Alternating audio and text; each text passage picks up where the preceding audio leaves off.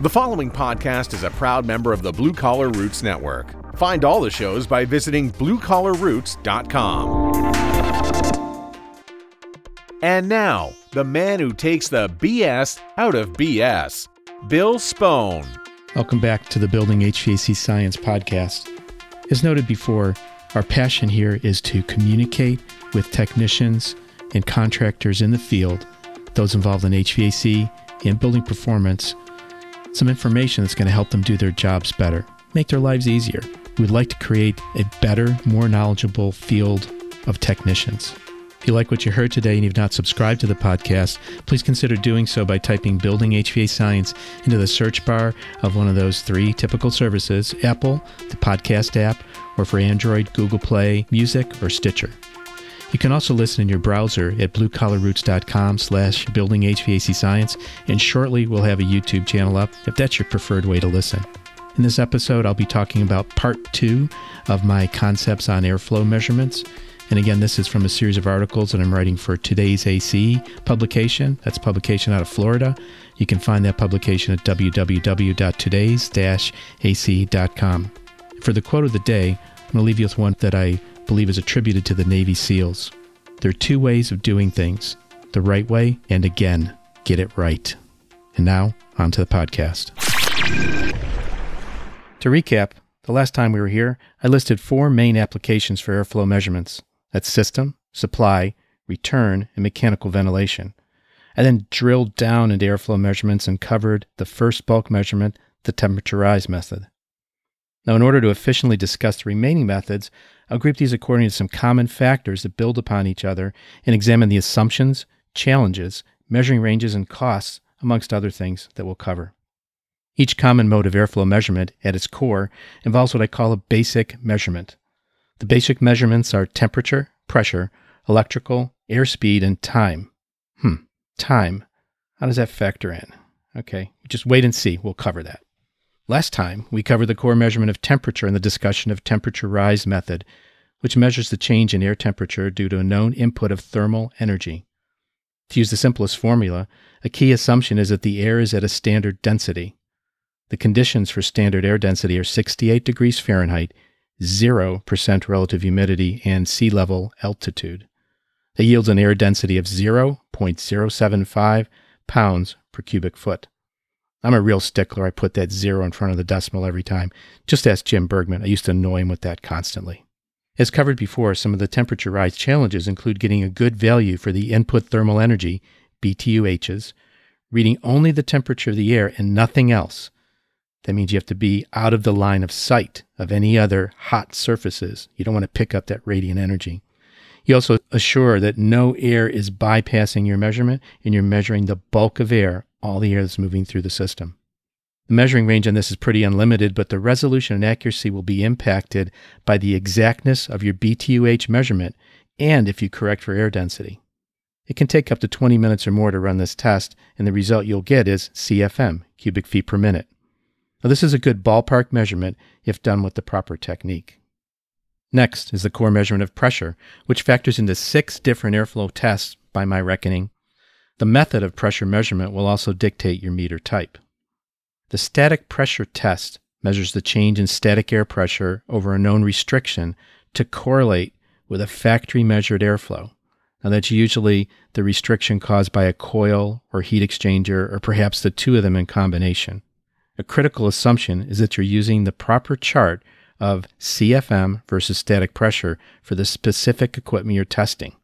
You also need a manometer with sufficient accuracy to get the necessary readouts. A manometer, or a pressure gauge, with a resolution of 1/100th of an inch of water column is a good choice here. Now, some challenges presented by this method include having the restriction that you're testing, that's the coil or heat exchanger, in the same condition that it was in the factory. That is wet or dry, dirty or clean. I guess you would assume in a factory it would be a clean coil, for example, or a clean heat exchanger, not with years of use on it. And you would also have to look and see if the chart says it's a wet coil or a dirty coil if you're testing over an AC coil. You will also have to test exactly the same restrictions. Now, only those specified components that are in your specific chart is when it was profiled in the factory to develop its chart, and you must also use good test techniques. A measuring range really doesn't apply here, as you're matching a profile from the equipment manufacturer, and this method does not work outside of the single application. The resolution here can vary from 20 to 70 CFM per tenth of an inch of water column, and I get those numbers by looking at typical charts of static pressure change versus CFM. So these can be pretty big hops in the CFM chart. If you need a more accurate number, you'll need a more accurate manometer. Some of the tried and true digital manometers around the $100 to $200 price point yield an accuracy of plus or minus 0.08 inches of water column. Now looking at those past steps, those big hops you could take, that means your measurements could be off by plus or minus 500 CFM or more. Now that's just simply 8 of those hundredths of an inch times 70 CFM per hop on the chart. So that's 560 CFM. So recognize what you're getting into when you use this type of measurement. You're not going to get really superior accuracy. You'll need to include the test time to drill and plug the access holes. And you also need to use that equipment, a drill, some kind of step bit perhaps, and have some hole plugs. This test time can be around 15 minutes. And at the end of your test, your resulting measurement is CFM. Nice. Another use of pressure measurement comes in the form of a duct blaster, which is a trademark of the Energy Conservatory. And they have a test method actually described in their instruction manual called the duct blaster pressure matching method. You can do this with any form of duct pressure testing equipment, but they have the specific method spelled out in their instruction manual. The process here involves matching the normal system operating pressure of the air handler by using this externally connected duct leakage tester, which is basically a variable speed fan with a flow sensor integrated into the fan head. So this integrated measuring device gives you the CFM flow in a calibrated device as it moves the air by the fan that's inside it. So breaking this down, a duct blaster is a device typically used for measuring air leakage in ducts. There are a couple brands in the market, Retrotech and the Energy Conservatory, and you'll also hear of it in terms of being called a duct tester. Prices for this setup are around the $2,300 range at this point. Now that's pretty steep, but you got to remember, like a lot of things, accuracy has its price. This method, this kind of equipment will deliver superior accuracy, and it's sort of a one-shot deal. You hook it up correctly, you make the measurement, and there's your number. The airflow in this device is measured by creating a slightly negative pressure, or a vacuum, created over 3 tiny holes in a stainless steel tube, a thin tube that's formed into a ring that encircles the leading edge of the fan motor housing inside the duct blaster or duct leakage tester. So that's the way these things work. They have basically a circular pitot tube, if you will. These units are well designed and precision calibrated. They require the use of a special 2-channel digital manometer that is purpose-built for a wide range of tests. An important assumption here is that you set up the test to minimize other pressure interferences in the system, in the house. For example, you want to turn off the air handler fan and open a window or door between the building and the outside to prevent any pressure changes on the structure from upsetting the test steps. If the air handler fan is installed in an unconditioned space, unconditioned zone like a crawl space or an attic, you want to open any vents or access doors that connect that zone to the outside or to the rest of the building. Again, you're trying to minimize any pressure changes in that zone that are going to affect this fine resolution manometer you're using to test. Also, you want to make sure all supply and return registers are open and uncovered. And so if you're doing a duct leakage test, you usually tape up the supplies and returns to test the holding pressure. You want to make sure they've been untaped at this point if you did that test. System air filters should be replaced if they're dirty, or if you want to get a as-found type measurement, leave those dirty filters in place, and you'll get an airflow that includes the restriction of those air filters. This test can be performed at the air handler cabinet by fashioning a custom cabinet interface so that the duct tester's hose can be attached. Now that custom cabinet interface usually ends up getting made out of cardboard or wood, or if you're doing repetitive work where you have multiple units that are in the same configuration, you can actually build one out of wood or some other material. This testing can also be done if there's one central return. The variable speed fan limits the test range to about 1500 CFM, so this is generally not suitable for air conditioning systems that are 4 tons of cooling or greater. This method has been tested to an accuracy of plus or minus 3% when used with an appropriate high-resolution 2-channel digital manometer. The total test time here can approach the better part of an hour because of your potential need to fashion a custom interface to the air handler cabinet housing and to make sure that your house/pressure interferences are all set up properly. Yet the resultant measure is a CFM number with a very high accuracy, so it may be worthwhile to do.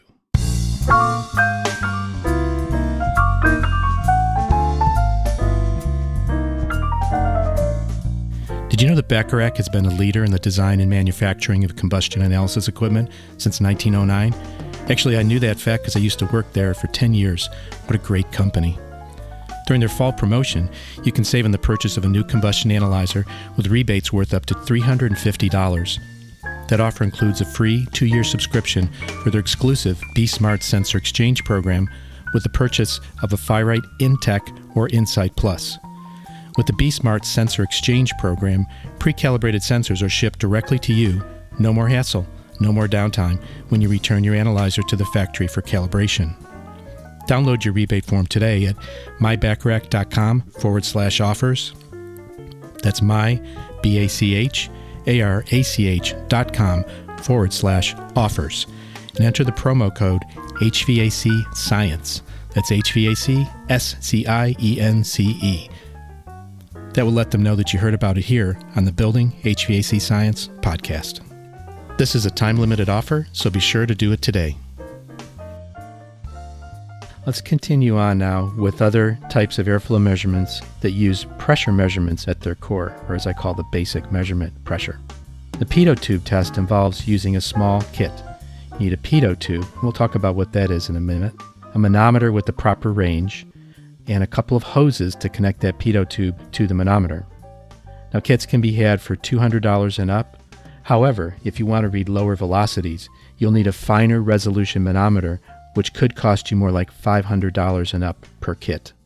Now, the pitot tube itself was invented in the early 1700s by the French physicist Henri Pitot. He was French, therefore the pronunciation is Pitot, not Pitot, even though it's spelled P-I-T-O-T.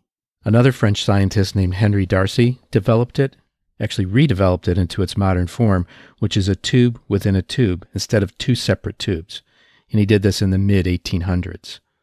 A true pitot tube only measures one pressure, the total or stagnation pressure of a fluid flowing. Now, air is a fluid. Keep that in mind as we talk about this going forward. Today, we actually use a pitot-static probe, which combines the static and total pressure. However, we're generally a little lazy nowadays, and we just call them pitot tubes, when technically they're pitot-static tubes. Pitot-static's a great name because it reminds you, as it embodies what's going on in this device. The pitot pressure, or total pressure, is measured by the open hole at the tip of the probe, while static pressure is measured by the tiny holes in the side of the tip of the probe. Think back to what we just mentioned a few minutes ago, that little ring with the tiny holes in it on the duct blaster or duct leakage tester. The same type of measurements going on here as it was there. Now, maybe a fun fact for you. Pitot tubes are actually used to determine the velocity of airplanes.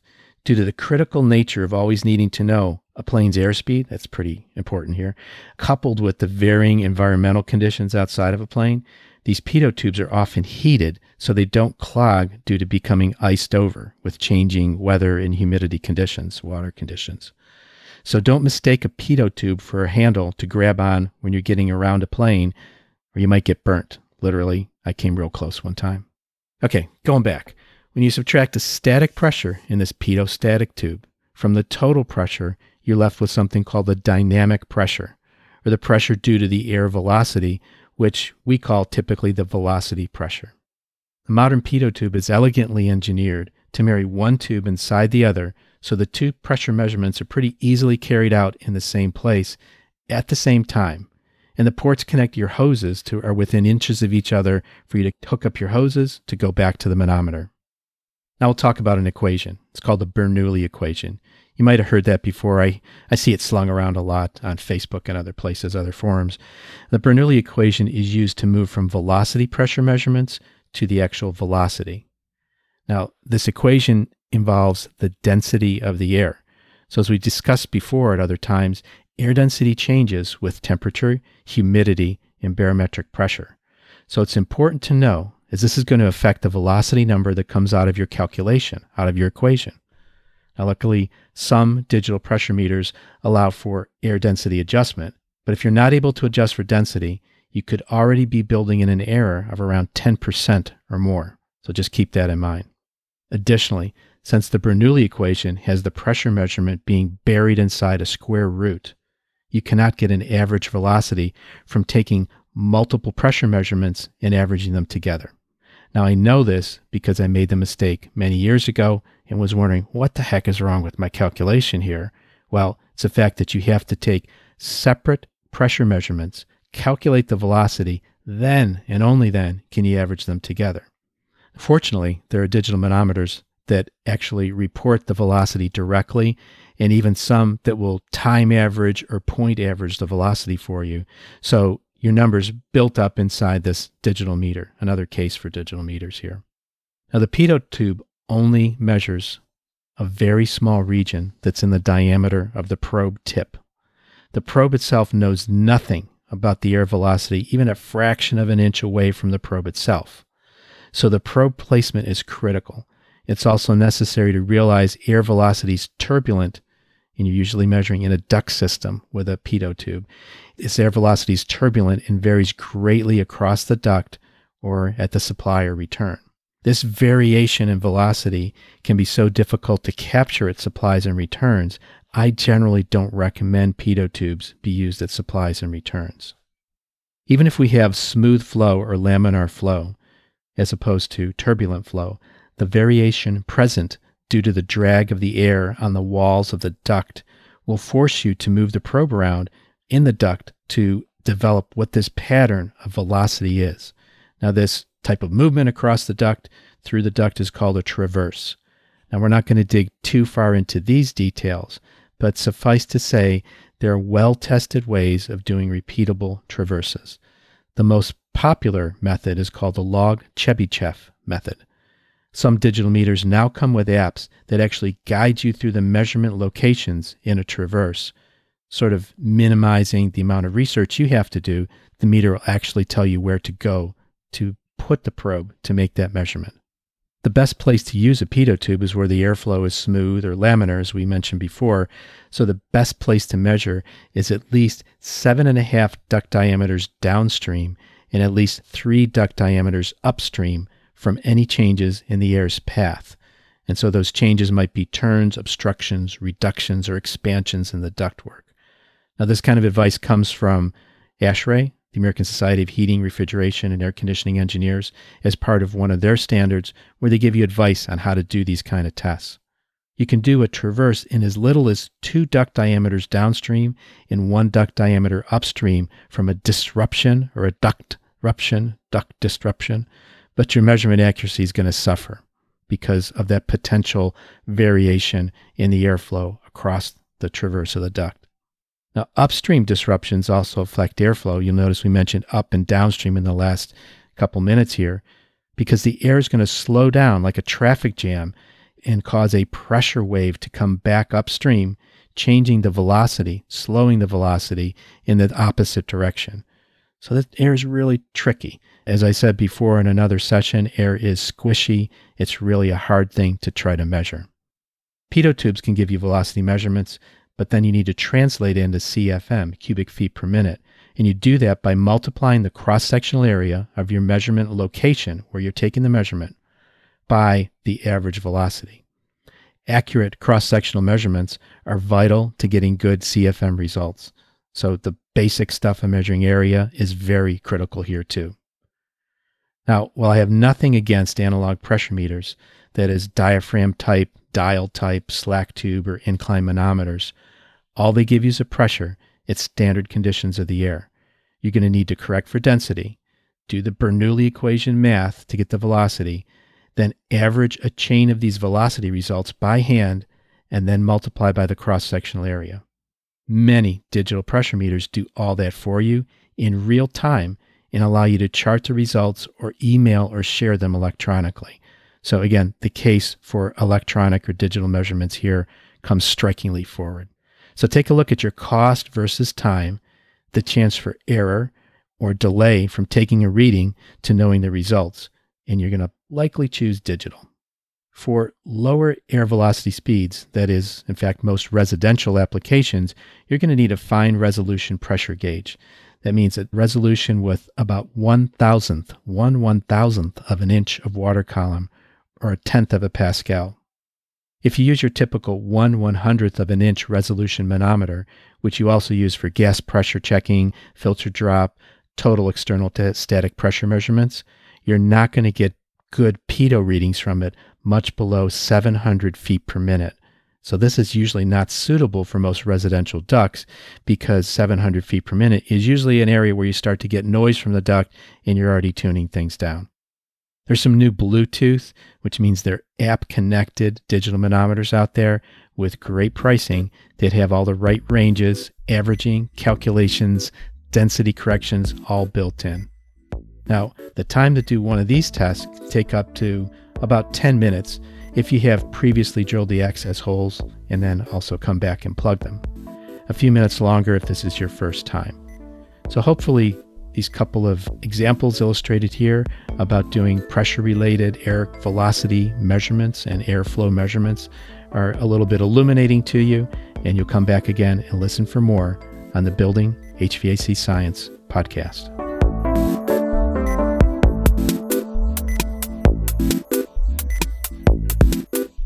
Again, thank you for listening. I hope you grabbed a few more tidbits of information as I covered part 2 of my airflow wisdom. Now, if you want to keep on other things that I find interesting, you want to follow us on Facebook by typing Building HVAC Science into the Facebook search bar. If you're interested in becoming a sponsor of the Building HVAC Science podcast, please email me at bill@bluecollarroots.com.